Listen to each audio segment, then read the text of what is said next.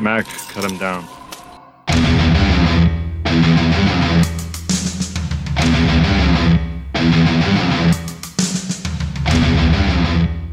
I knew these men. Green Berets. Welcome to Predator Minute, the podcast that analyzes the 1987 action sci-fi classic Predator 1 minute at a time. I'm your host, John Zabriskie. And I'm Jeff Glover. And with us, we have returning champions from the Indiana Jones Minute. Hello, I'm Tom Taylor. Hey, I'm Jerry Porter. Thanks for having us back again. Thanks for coming back. We really appreciate so you. much for being here. Yes. Sorry I was slow on the uptake. I'm snacking on entrails over here, and they're repeating on me a little bit. I apologize. Delicious. You really got to dig around in there.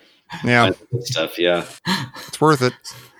So, about that, Minute 17 opens with Billy retreating from his exciting discovery, and it ends with Dutch telling Dylan that he knew these men. Dylan! Green Berets. And here we are actually having a minute where we're seeing a lot of stuff happen. We're seeing every single member of the team doing something in this short scene, this short reaction scene for everybody as they come across these bodies. Namely, Billy turns around and runs about 5 feet and just looks like he is exhausted already, emotionally and physically, looking up at apparently the rest of the team who, if you looked at the previous minute, you wouldn't know followed him all the way up because the previous minute did such a good job of just putting him by himself, making this discovery on his own. And that's where I'll open things up, as it were, Predator style. Well, what if this was Predator's sort of Thanksgiving cornucopia feast, and it was really just an invitation to, I don't know, join him or something? Oh, sure. Like Thanksgiving was a couple weeks ago. Yeah. He's trying to make peace. Just with he's the interloper, he's the alien, so to speak. He's the pilgrim. Yes, that's right. He's a pilgrim, and he's kind of just, he just thought, well, let me share in the bounty and bountiful goodness. It's sort of a human cornucopia, right? A horn of plenty. This is what you guys like, right? You like you, right? Just without the skin. Yeah. There's no higher honor on my planet of serving you your own kind. So here you go. When the I love you guys. The Predator will give everyone smallpox. Yeah. Have some blankets. I'll take your land. I'll take your land, and here's some smallpox. God bless. Got any gold? I'll take that too. So we get some good. Finally, we get some good shots of the skinned bodies here. Kind of a shot from afar, and we really can see them in all their disgusting glory in these first couple seconds of the minute. I've never felt worse for any extras in any movie.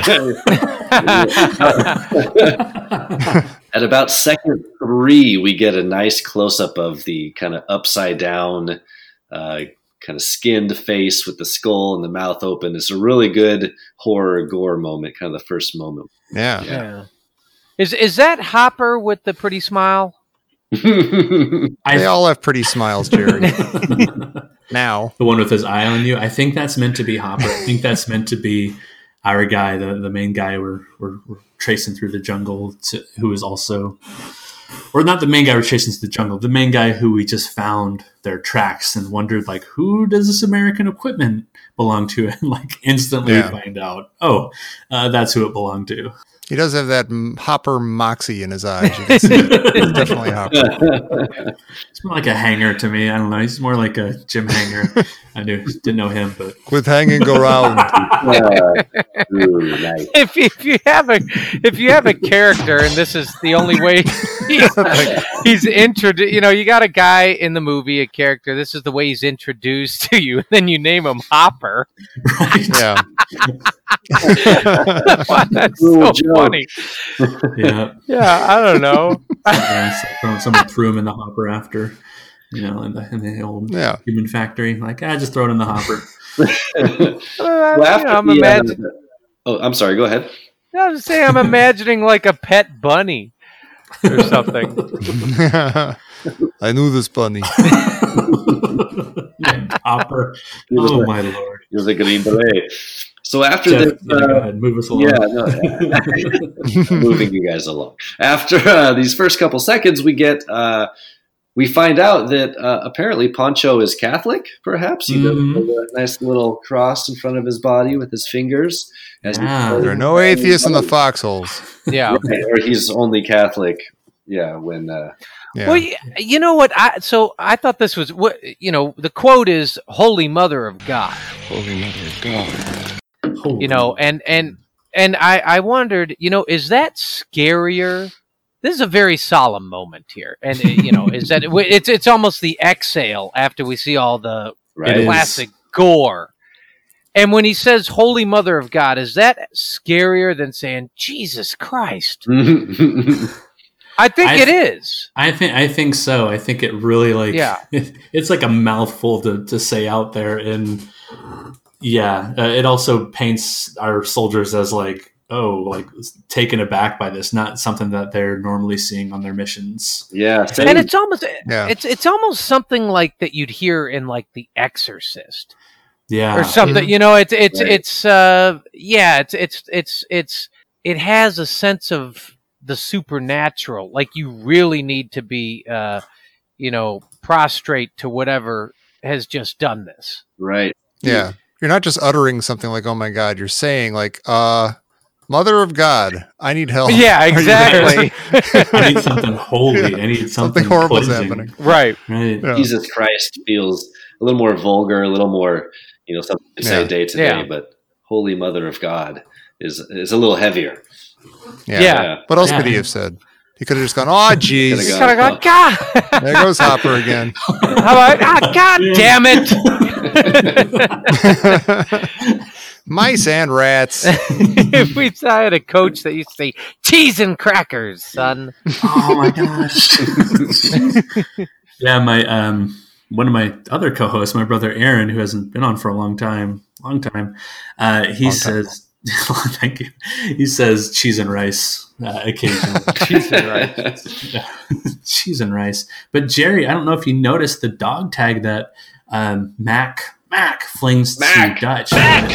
It says Hopper. It says his blood type, his social security number, I imagine, and then it says Catholic. It's kind of hard to see, but yeah, and I remember from the last Crusade minutes that you'd always go into some element of Catholicism, namely the saints, and the saints were just a fascinating piece, minute by minute. Something I always was excited to hear you explain, Porter. But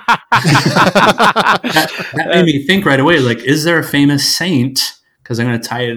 Here's me artificially tying it into your minute. But is there a famous saint who is killed by skinning? And there was one of the 12 apostles, Saint Bartholomew, was skinned alive, beheaded, castrated. Bartholomew. He's a good apostle. He's spreading the word where I guess you shouldn't have spread it. So doing my own little Jerry. He was the first Green Beret. Yeah. He was the first. Yeah, they got, I think they would try and sometimes, especially in the early church there, they would kind of try and one up it. Like, Jesus was crucified, and so St. Peter was crucified upside down at his own request. Rock and roll. Kind of take it one other, and I guess if you're castrated, flayed, I mean, Peter will now be crucified in a tank of water. Will he escape? They would. Nope, just like the with others. a straitjacket on. With a straitjacket on. Boy, that's you got a good eye. I didn't see that. Boy, there it is, Catholic. I'm looking at it. I still don't see it, but I believe you. Yeah, it's when Arnold fishes. We're jumping up a little bit when he fishes the dog tags out of the entrails. Yeah, and if you freeze on it, and then I looked up 1980s Army dog tags as you do, and it says it gives you the name, your soc, your blood type. So he's A positive, and it gives your religion. Okay, around second 43, we get a close up. Yeah.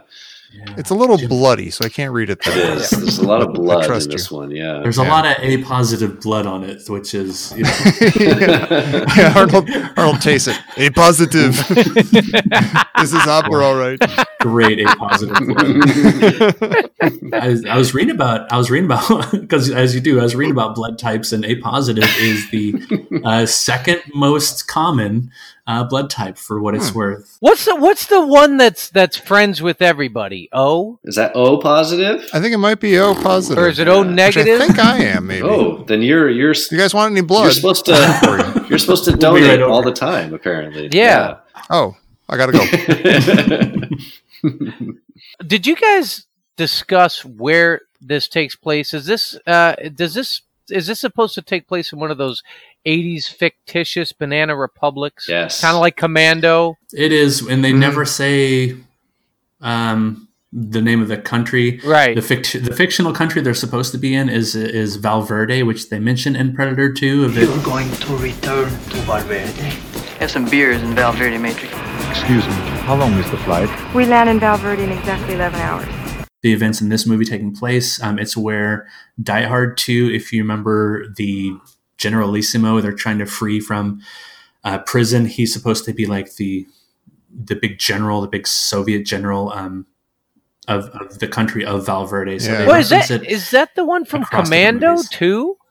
Yes, it is the one from Commando. From Commando. Yes. So okay. Yes. All right. So Arnold's been here before in a different life, a very slightly different life, like not that removed of a life. I love how they chose Valverde as the name of the country. It sounds like the number 8 combination at Azteca. You know?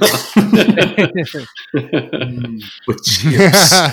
But they threw a couple of classic 80s Russians in too. Right. Soviet. Yeah. You always got to have the Russian big bad. Yeah. Mm-hmm. It's a real smorgasbord of 80s. That's how you know it's the bad guys. That's how you know it's the Soviet Union behind all this. Is look, a humongous Russian. It's the Soviets. But see, that's what's so interesting. We have that whole setup at the first 20 minutes or 25 minutes, and then we have an alien. Yeah. Hey, I have a great question, by the way. I'm watching the Mac digs in with his knife and picks up fishes out the dog tag from the entrails. But are the does that this has to be wrong. I'm going to say it looks like you see later that he yanks out Billy's spine and skull very dramatically. Way very at the cleanly. end. It almost looks like there's a spine in here, but maybe it's just a bunch of just good old fashioned. I wondered that. Go ahead. To me, it looks like the entire intestine just fell out like a diagram you'd find in a health book. It's like, this is the large colon. Yeah. It's like someone just dumped it there. A Victorian health book. Those etchings couldn't be creepier. Yeah, scratch and sniff style. Oh, those are the worst. Remember those? This, for the 80s, this movie is surprisingly well gross. Yeah. It's just, what do you mean? I don't know. It's just, not cheapy gross, not pink and fakey and plastic. It has its own level of gore that is a little. It kind of stuck with me today in 2018. Yeah, absolutely. I mean, usually it looks ridiculous, and there's a few of those shots here, but there's something, I don't know. It's its own style. It looks stickier. Yeah, it looks like everything's humid and sinewy, and I don't know. It stands up as you're like, ugh, that's disgusting. Yeah, those skin bodies are those are those look like someone was working on those bodies. It's not like a clean look like in Buffy where Willow rips the skin off that one guy. The scene, it looks so clean there. You're like, what am I looking at? But here it's right. Yeah, I know exactly what I'm looking There's a certain bubbliness to the entrails. Yeah. That it kind of that just it stuck with me. Yeah, no, it's one of the things I love about this movie, and I love 80s movies in general and practical effects, and it's a gem when you come across a good practical effects heavy movie and the effects don't take away from the film, right? There are so many movies that have bad practical effects and they immediately will pull you out.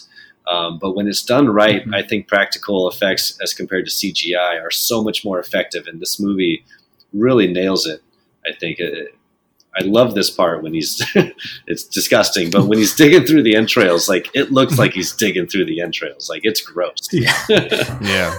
Exactly. Yeah. Mm-hmm. I think it's John McTiernan just really taking his big first chance really seriously, and he's treating his characters really seriously. So by the time they meet their ends, it's done in kind of like what Tim Gunn would say, like a tasteful way. It's not like make it work. We're just like hacking off limbs of them and like, well, except for Dylan, but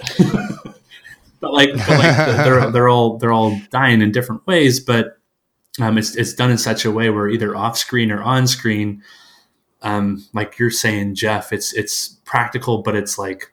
And like Jerry is saying, it's just enough to make it like it was like how real were they aiming for this? Because they're hitting close enough where it's just eerie. Where like I don't really want to go in the woods for a while. Well, if it's not good enough, then it looks fake and it pulls you out of the movie. Yeah. And if they go too far and there's blood flying everywhere, then then that feels fake, right? So they really hit the sweet spot, right? It's right there, that perfect spot in the middle.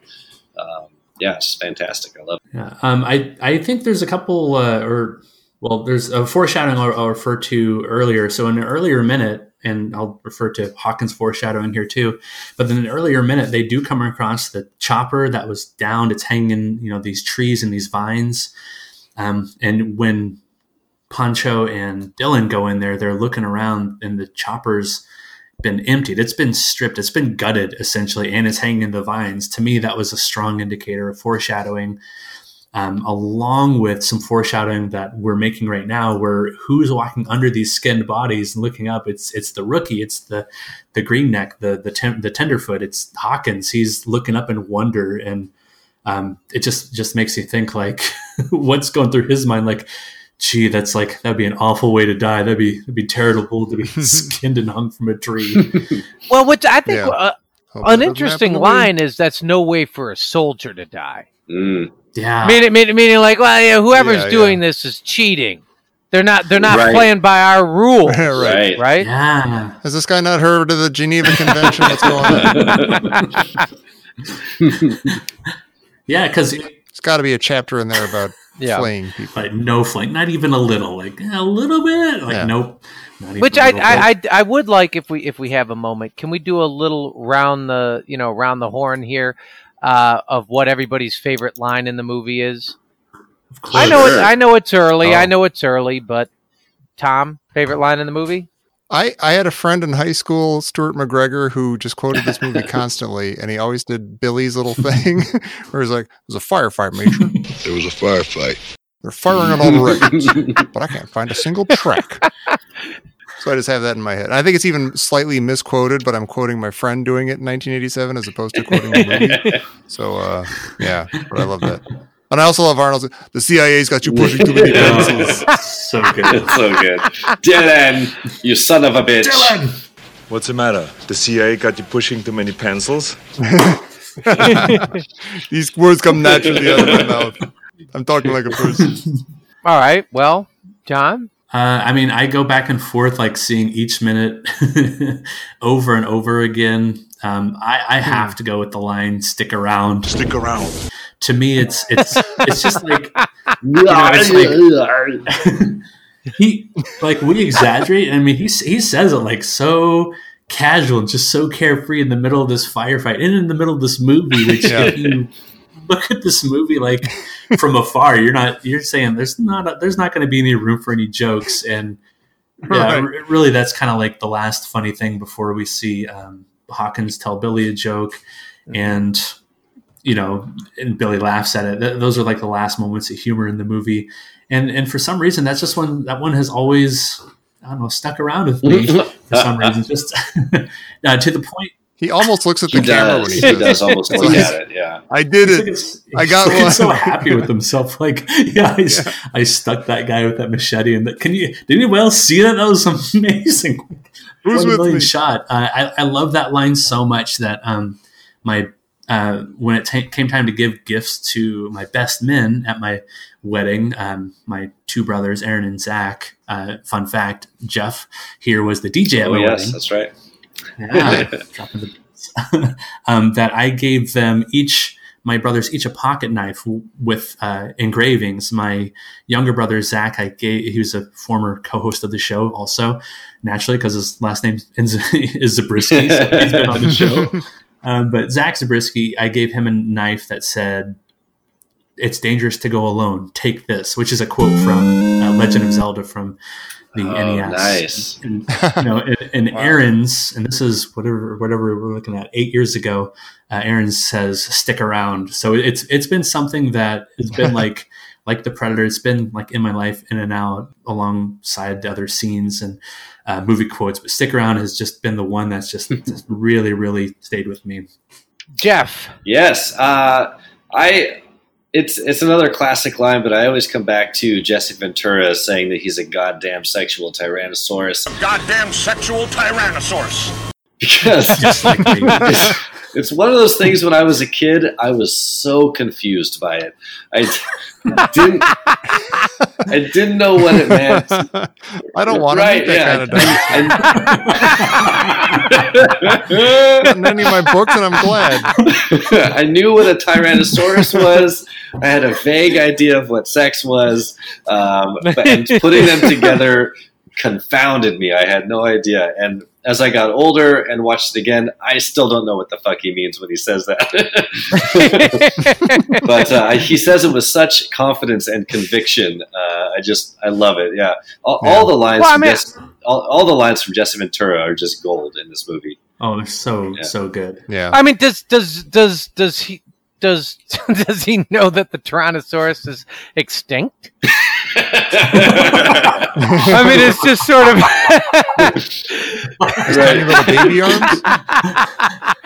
It is. It's interesting.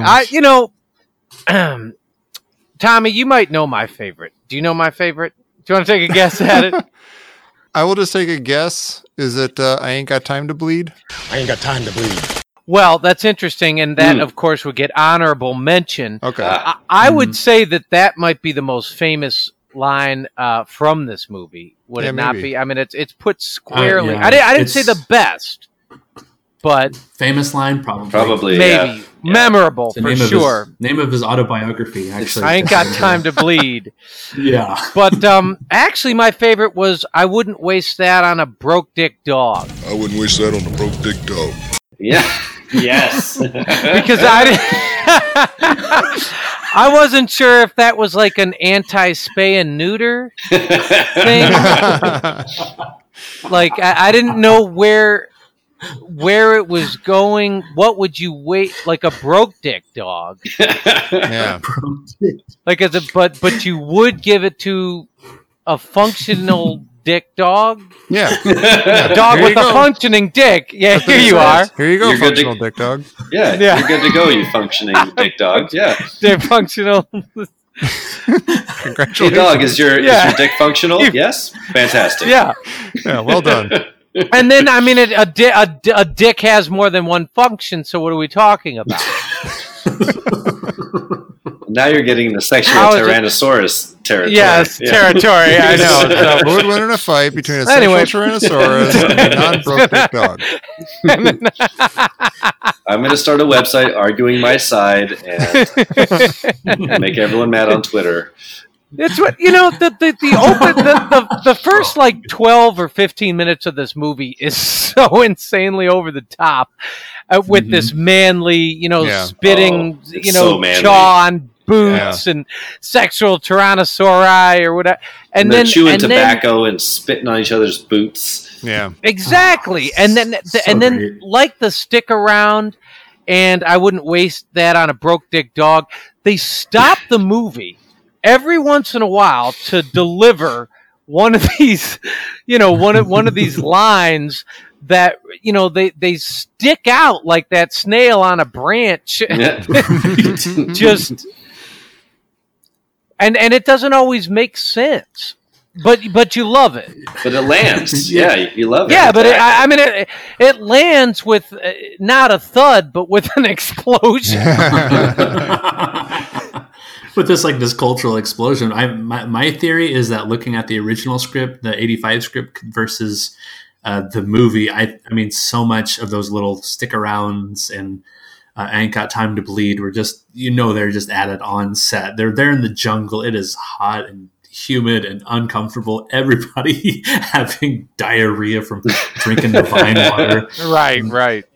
They're just throwing this together for the most part. And that's what makes this that's what makes this movie so beautiful to me. It's just like we're patching it together here and there, and you watch the behind the scenes, you're like, oh, everybody is like over the top also explaining how hard it is to film there. You see every scene, anytime they're moving across the jungle, they're going uphill or they're going downhill. There's no flat area.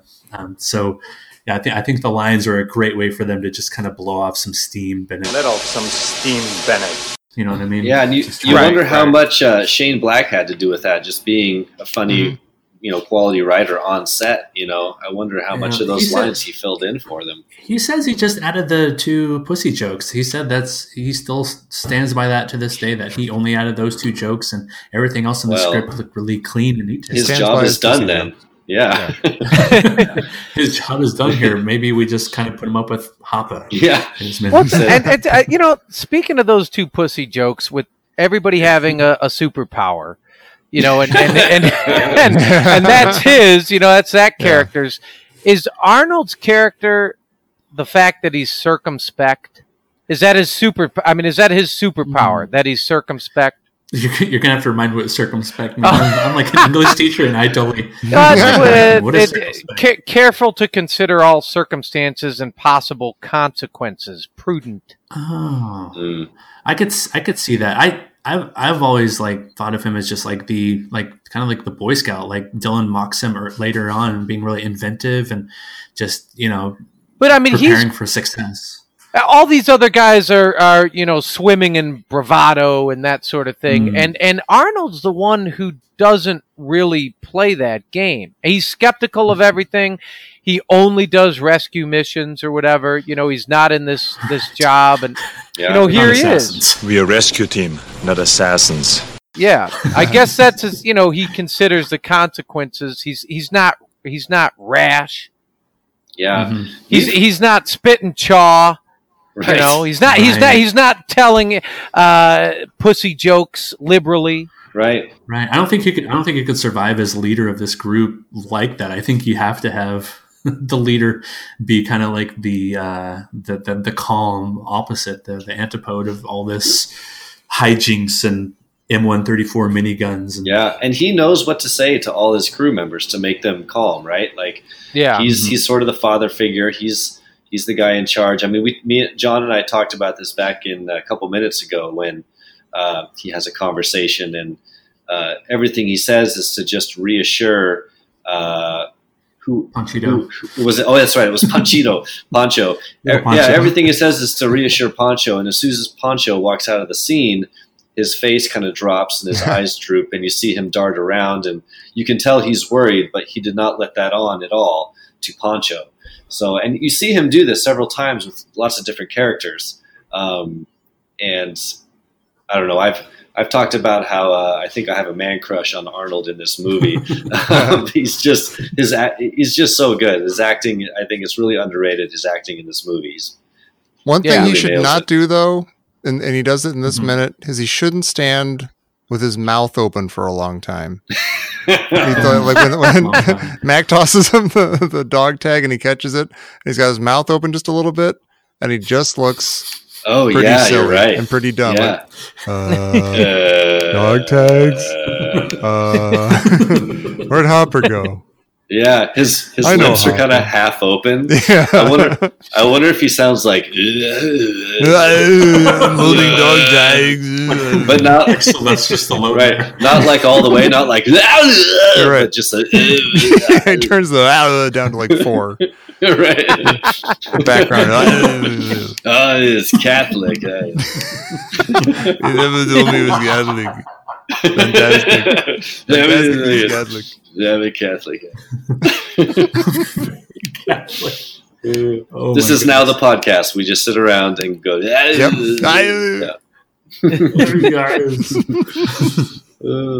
All right, John. Do you have anything else in the show notes here? We've kind of covered the extent of the minute, I think. Sure. I mentioned to you guys, I'm probably cut it out last minute, but I mentioned that every episode or so, I'm looking at this 1982 field manual for the Army, specifically for jungle operations. And I look at it for different parts to see how it would relate to some of the things they're doing in the movie, some of the scenes we see, some of the things we come across. And when we come across the downed chopper earlier, and he mentions, took him out with the heat seeker. Took him out with the heat seeker.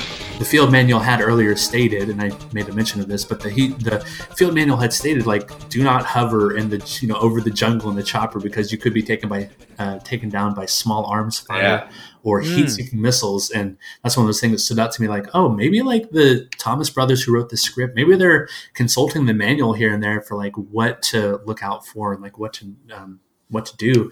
And something that I found on page 7-10, it says grave registration. It's talking about, if you have someone who falls in the jungle, someone who dies in the jungle, make sure to bury them right away, partly to prevent their deterioration out in the open, but also because it can have a profound effect on troop morale. And I can't help but think that, right, having these bodies hanging up over you is it is instantly changing the tone of this movie from it's we're tracking these soldiers or these cabinet minister and his aide, and chasing the guerrilla trail. And we're going to have this classic 80s showdown to all of a sudden whoa. That's no way for a soldier to die. What is happening? This is not standard operating procedure for us making our way and confronting our enemies head on. Well, hence invoking the Mother of God. Right. Mother of God. Yeah. Right. Yeah. It's a couple clicks higher. Serious. It is. Yeah. And we see the story escalate here in the previous couple minutes leading up to this one. They find the downed helicopter. Okay, that's scary. Then they go inside the helicopter and there's 2 dead bodies in there. Okay, so now we're up to the next level. Now a minute later, they crawl through the jungle and they find skinned bodies hanging from the trees. So the pace at which things escalate, intensifies rather quickly. So going from oh shit to oh god damn it shit. What the hell is going on now? Why are there skinned bodies hanging from the trees? And it kind of leads into, now we know that whatever we're dealing with is not just some guerrillas, right? This is something bigger, something more sinister. Not only just rousing up their nerves, but also, possibly, right, if I'm just talking about this minute, I'm going to predict that it's going to make them even more just ready to take on any forces they come across. You're going to do this to our guys. We're not going to take any prisoners. There's not going to be any quartering, or there's not going to be quartering. There's not going to be any mercy given to the enemy. If you're going to play this way, then they all glance at their watches and realize that it is payback time. Payback time. Oh, another Jesse line. Oh, my God. Payback time. Right. And that's future minute. That's when we meet our next character. I can't wait to talk about the minigun. Oh, yes. Mr. Painless. Old Painless out of the bag. There's it sounds like there's something clement about that, I guess, in the sense that I guess if you're killed by that, there's a certain clemency, I guess, if you're chewed up by it because it's so quick. Is that why it's painless? Because you're being hit by however many. You're just chewed up, and it's as opposed to being flayed or having your arm shot off. Yeah, or Old Painless is it has to be a callback to the gun they kill Old Yeller with at the end of that story. Right? Isn't the rifle called Old Painless in that novel? Is it really? Wow, I didn't know that. I have no idea. I never read Old Yeller. It was too much. They've really upgraded Old Painless. What happened to Old Yeller? Oh my god! Yeah, this is Old Painless. Like there's bits of Old Yeller all over the farm. There's bits. Holy Mother of God! Mother of God, Paul! What'd you do? Old Yeller 2: The Revenge. We're not even sure he was sick, Paul. Oh man! I'll address the script a little bit here. Okay. Last minute, I mentioned I found it. I found the older script, not the 1987 17th draft, but the first draft from the year 1985. And in the 1985 script, there are a whole lot of things that change from there to the movie. Namely, almost everybody character-wise has a different name, has a slightly different makeup, a different moxie. Billy is in fact a Central American Indian. He is not United States American. He's clearly from around that region that they are in. Billy, in fact, survives, and he's the one who goes to the chopper. Spoiler alert for Anna and every other character.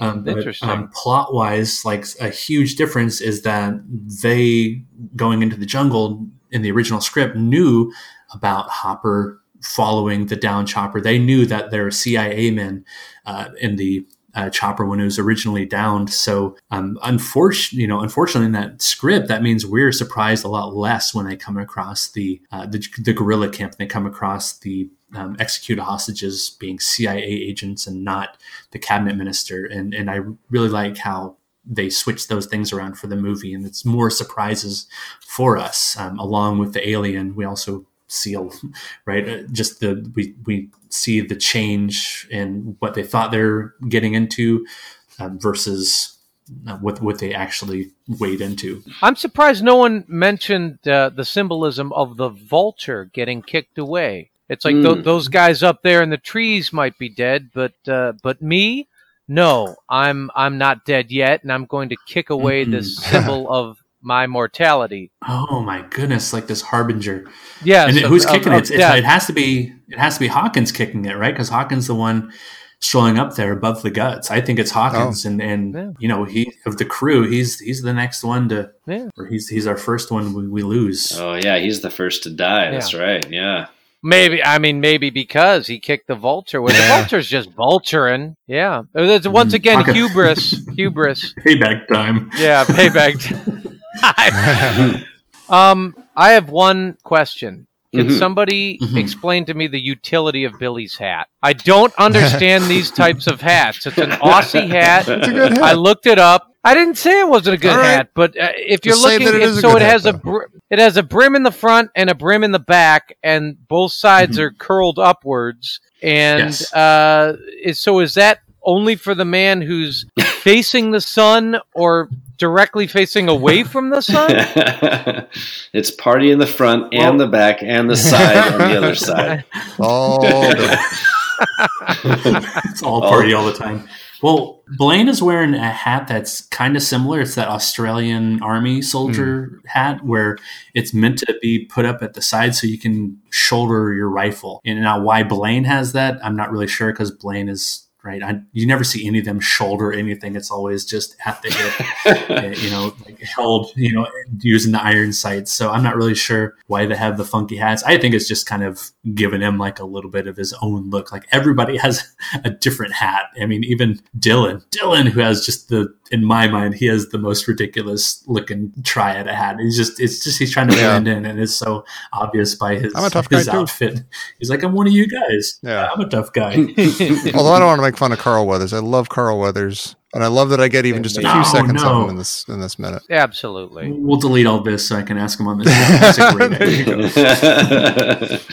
Yeah, we do only get a split second of Carl Weathers, and he's got that like high, like almost baseball cap looking hat. Solid green. That's what they call it in the script. They do call it a baseball cap. And then Dutch has no hat. No. He starts with that hat. If you remember, like when he's first dropped off by the chopper, he's wearing like this kind of black, I don't know what you call it, like a cadet hat, I think is what it was called at the time. But then like after that, he's just totally doffed it. He's hatless. He needs no hat. He needs no hat.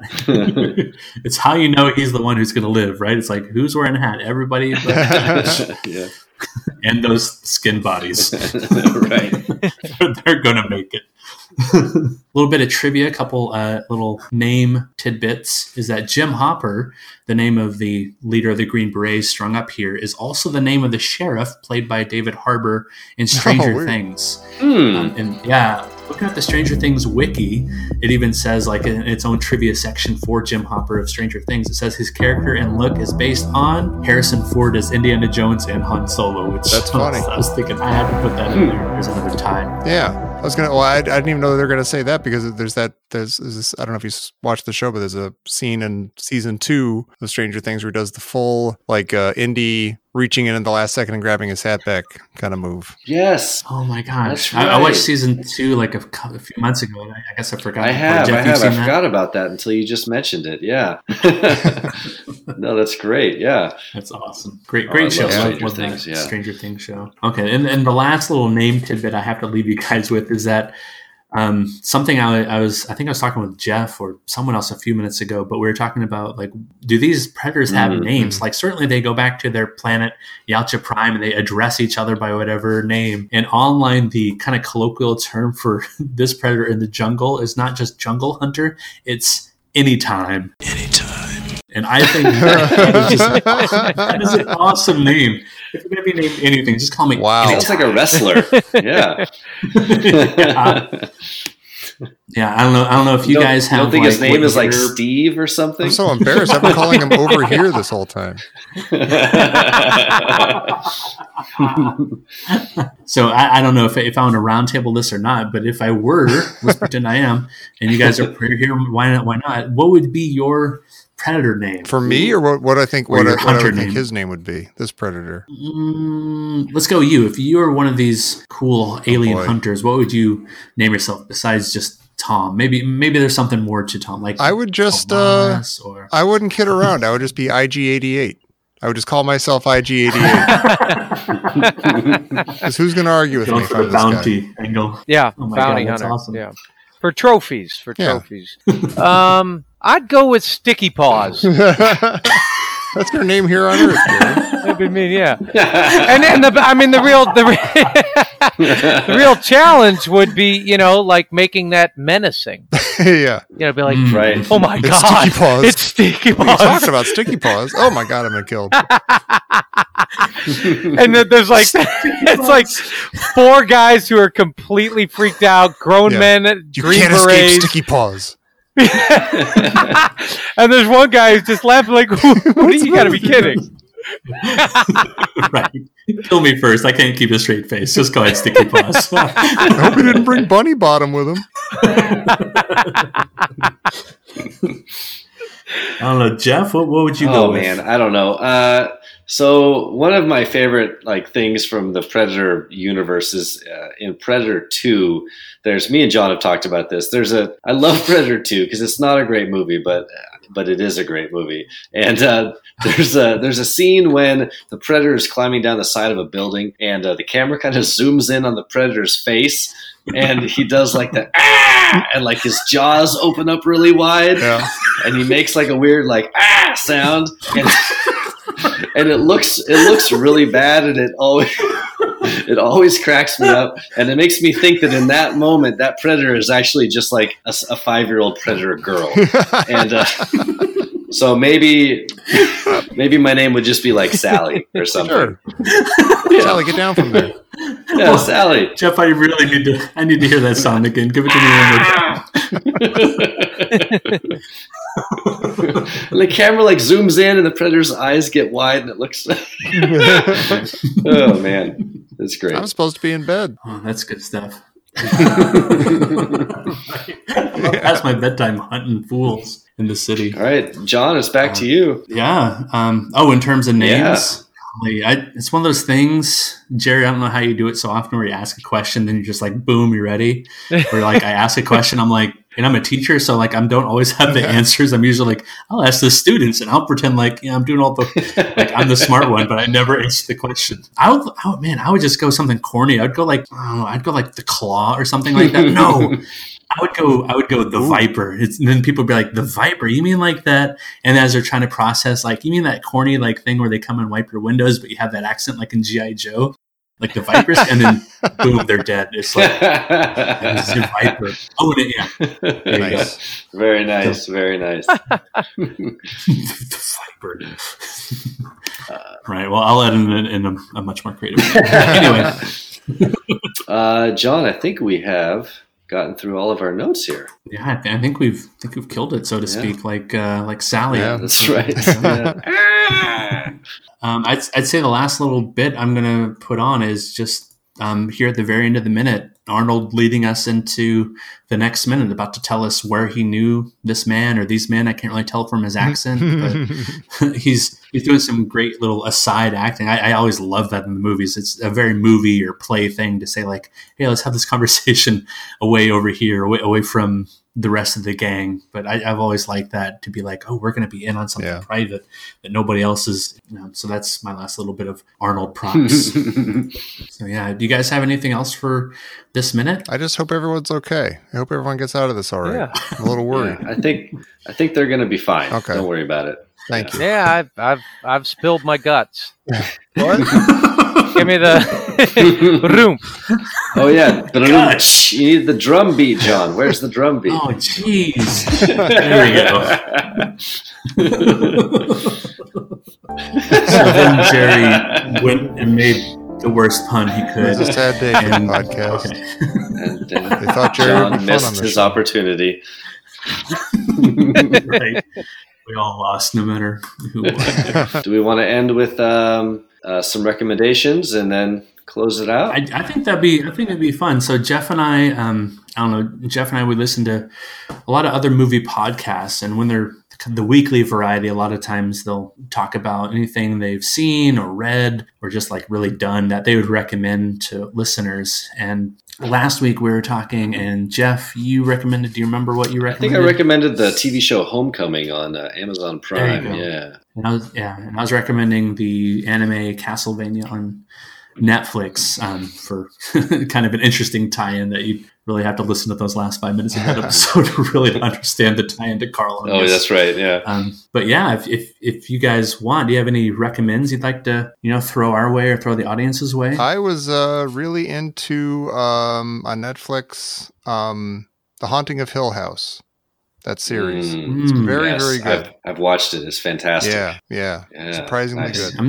Horror movies are definitely my blind spot, just because I'm so easily scared from watching movies. Just, this movie, for example, like just made me scared of the woods for a while, for a good while, kind of like people watching Jaws, right? And being scared of the ocean. I'd be terrified after like watching this movie as like a 9-10-year-old, like hiking all over the place with the Boy Scouts, and with my dad just I don't want to hear any weird noises. But all right, so Jerry, you have a recommend? I just started watching Narcos Mexico, and I love that. I really dig that. As a matter of fact, after I watched the very first one, I bought a ticket and went to Colombia. I just went by myself to Colombia. I was like, I love Narcos. I was like, this is amazing, man. I got to go to Colombia. Like, I got to go get a bunch of cocaine? Yeah, I mean, I didn't take it that far. Yeah. Did you get off the plane and be like, hey, I heard you guys have cocaine? Say, I watched this show. No.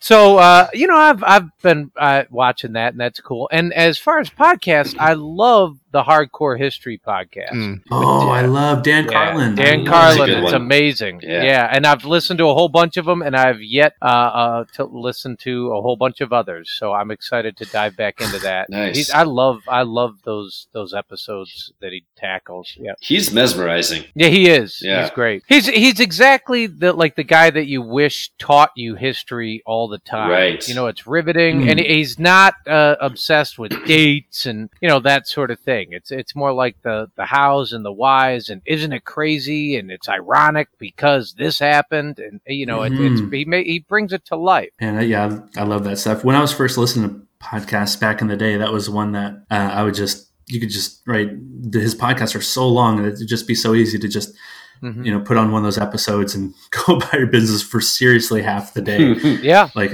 his like Rome podcast for like 4 or 5 hours, and you're just learning so much. You just think I should really be taking notes like a college student. Like I'm going to miss so much of this. So much of this is going to just leave. But yeah, it's an awesome recommend. Thanks, Jerry. Gosh, let's see, my recommend would be the novel Tarkin by James Luceno. It's one of the canon novels after Disney bought up Star Wars.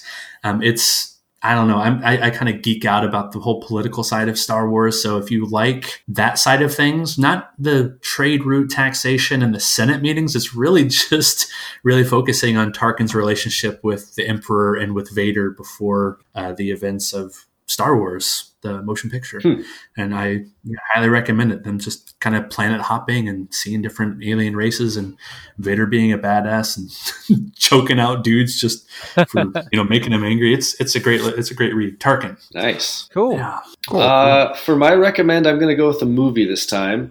Since we are doing a podcast about an action movie, I saw an action movie recently that kind of blew my mind. It was called The Night Comes for Us. It went straight to Netflix. It stars the guy who was in The Raid and The Raid 2, if you've ever seen those movies. Some of the greatest action movies ever made. And The Night Comes for Us is unbelievably violent and bloody and is wall to wall. I'm serious. The movie starts, and for the first 45 minutes, the action does not stop. It's like the first 45 minutes is an action sequence that doesn't end, and it's really violent, but really amazingly choreographed and shot. I can't believe it was just dropped onto Netflix. It's really, really good. The Night Comes for Us. Check it out. Yeah, it has those fight scenes that go on for like 7, 8, 9, 10 minutes, and by the end of the fight scene, just the walls and the floor are bloodied, and the hero and the bad guys are bloodied. Did you watch it, John? I did watch it on your recommend a couple weeks ago. Oh, nice. Yeah. It was one of those things where I had it like, I think, playing, because it's it's all not dubbed, it's all subtitled because they're not speaking English. So I just had it on while I was editing an episode, and it would just be one of those things where I look over on the other monitor and just like, I just have to watch it. We're gonna have to watch this. Maybe I'll put off the editing and not do such a good job. Oh man, it's so good. I forgot we talked about that before, didn't we? It's so good. Yeah, I'd highly recommend checking it out. Awesome. Well, thanks for the recommends, guys. I appreciate that. It gives us some other things to look into. Thank you. And thanks for being on the show. Talk about where we can find our fine guests. So take it away, Jones. Jones! Jones! Yeah, Jara, you take it this time. We guys do what you guys do, but we do it with the Indiana Jones movies, and you can find us at indianajonesminute.com. We have recently completed The Last Crusade, and we're working on talking about Crystal Skull 1 minute at a time. So that's what's going on there. You were also on Facebook at the Indiana Jones Minute Listeners Crusade, which has a lot of Indiana Jones, just general fans, and it's really funny, and God, they're hysterical there. It's just funny pictures and just, kind of ridiculous theories, and it's a lot of fun. So that's what we do. I like where every once in a while someone will kind of snarkily put up the picture of R2-D2 and C-3PO and the hieroglyphs. Like, did you guys know this? Like, I think Alex Robinson did that either in your page or on the Star Wars page. It was just so funny. Like, did you guys know this? It's just hilarious that Alex is the one doing it. But I also like seeing like the Kenner play sets lately, like those kind of throwback pieces to like, hey, remember here's where they're discovering the Ark and all the little cool action figures and set. It's fun. There's a great movie by minute community, and it's fun. There's people actually all over the world contribute, and it's actually one of the best parts of doing these podcasts, is meeting people just from different places and hearing really funny ideas about the movies, ridiculous stuff. Oh, it's so good. I just love it so much and I think with Predator and now Hot Fuzz being covered, and you guys covered Last Crusade, Star Wars has been covered. I think my top 4 or 5 movies have now received the movie by minute treatment, which is just so neat. It's just something I love hearing people dive into some of the same things. Yeah, and I would even go on the Crusade. I'm asking questions here and there when you guys are posting the episodes. Yeah. If you want to see all the list of the movies broken down by minutes, you can go to moviesbyminutes.com at last glance, being right now when I type it up. we have 115 current podcasts covering movies. Whoa. That's not 115 movies. That's 115 podcasts, with each podcast probably on average hitting upon, 1.5 to 2.5 movies. So you spread that out, and a lot of movies have been covered, but that also means that a lot of movies have yet to be covered. So, if something floats your boat that, you want to really analyze and share your ideas, grab some buddies, grab some podcasting equipment, pretty simple. And then, put it out there, start putting it out there. It's really thrilling. So Jeff, what about you, co-host? Where can people find you? Your favorite part of the show? You can find me on Twitter at Carl_Hungus. My name is College Bin Expert. Please don't flood my accounts. I don't want my servers to crash here. I'm on Instagram. I'm on Facebook. Jeff Glover. You can find me. All right. If you have, I don't know, how would you say it? What's from this minute? This is so gruesome. If you have dug dog tags out of the entrails of a suspended skinned body, please. And who hasn't? Yeah, please email us. PredatorMinute@gmail.com. You can also let us know these gruesome stories publicly on Twitter and Facebook at Predator Minute, and we're on all your podcatching services. So for Predator Minute, I've been John Zabriskie. I'm Jeff Glover. Oh, I'm Tom Taylor. Hey, I'm Jerry Porter. And until next time. Stick around.